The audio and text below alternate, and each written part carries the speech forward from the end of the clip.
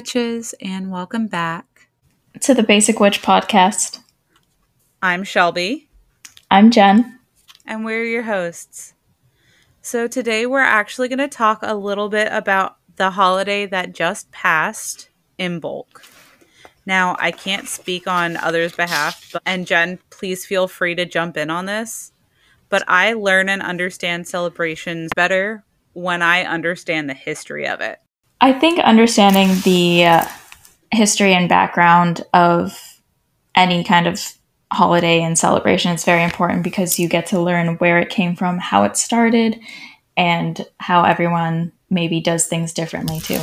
And you get to learn where each of the traditions come from. Like, there are certain traditions for Yule that if you learn the reasons behind a Christmas tree, you learn that that is a pagan tradition for Yule about bringing greenery into the home. It's more or less like there is a reason behind the tradition. I would also like to apologize if you hear my dog in the background. Unfortunately, he is very displeased that he is not getting attention.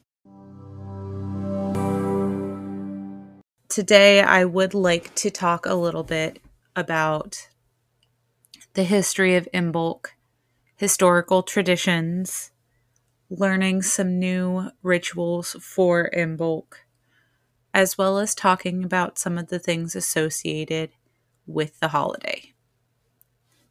So, I have done some digging into the history of Imbolc, and honestly, I find it very fascinating. It started out as a pagan holiday celebrating the halfway point between the winter solstice and the summer equinox. And in the area that Imbolc originated, which was Ireland, that happened to fall on February 1st until sundown, February 2nd.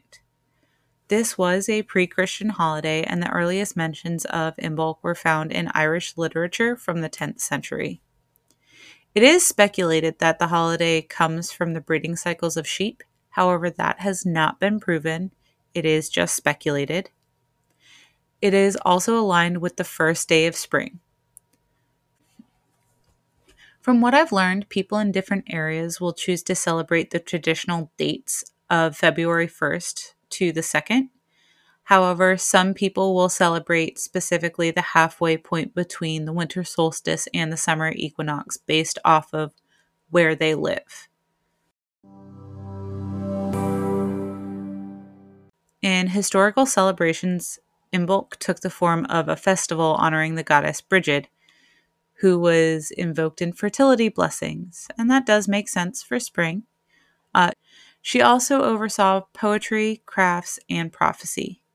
In these pre-Christian celebrations, observance of Imbolc started the eve of February 1st, and those who were celebrating and practicing Imbolc would prepare for a visit from Brigid by making effigies out of bundles of oats. During these celebrations, they would have bonfires to celebrate the coming of the warmer months and the fertility of the earth. They would have feasts as well during these festivals. Imbolc was a way to honor the earth and the ability to start to plant and grow herbs and crops. Now, like many pagan holidays and traditions, Christianity did take note and they developed their own celebrations, and they even started celebrating the goddess Brigid. However, they called her Saint Bridget, and that was the creation of Saint Bridget's Day. She became one of the Irish Catholic patron saints and was even believed to be friends with Saint Patrick. With Imbolc traditions and celebrations being celebrated by the Catholic Church, pagans had to turn more to private and personal celebrations. Now, Imbolc is generally a very private and personal celebration for new birth and celebrating Brigid. However, if you do have a coven, many covens celebrate together. It has been more private over the years, and Imbolc grew into a practice not only for pagans, but for Wiccans and other practicing witches as well. Today, the holiday serves as a reminder of the new life to come and to celebrate the return of the light and lengthening of the days. I really do love the fact that Imbolc is more of a light at the end of the tunnel, the end of winter, a slight beacon of hope that the warmer weather is coming and the darkness is slowly fading away. And I don't know about you, Jen, but I have looked more into the history.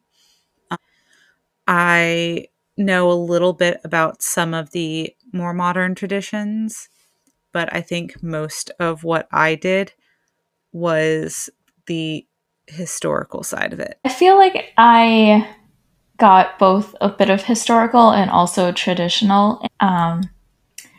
But you've covered a lot of basically what it is and where it came from.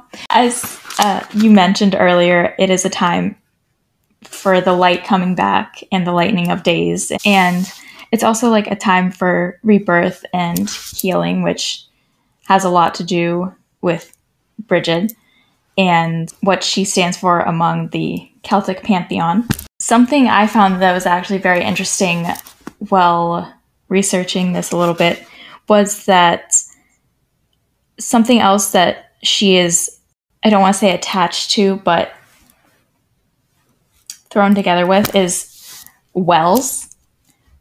So there would be little processions made to wells that would be decorated with all this green plants and vines and everything.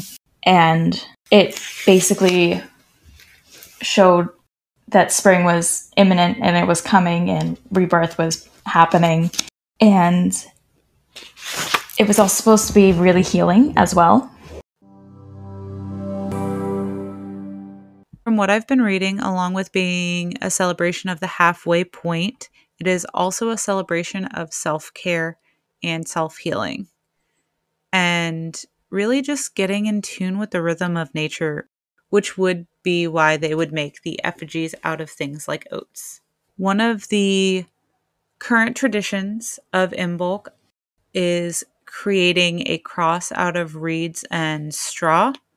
This is known as Bridget's cross. It would be a square with long points coming off of each corner.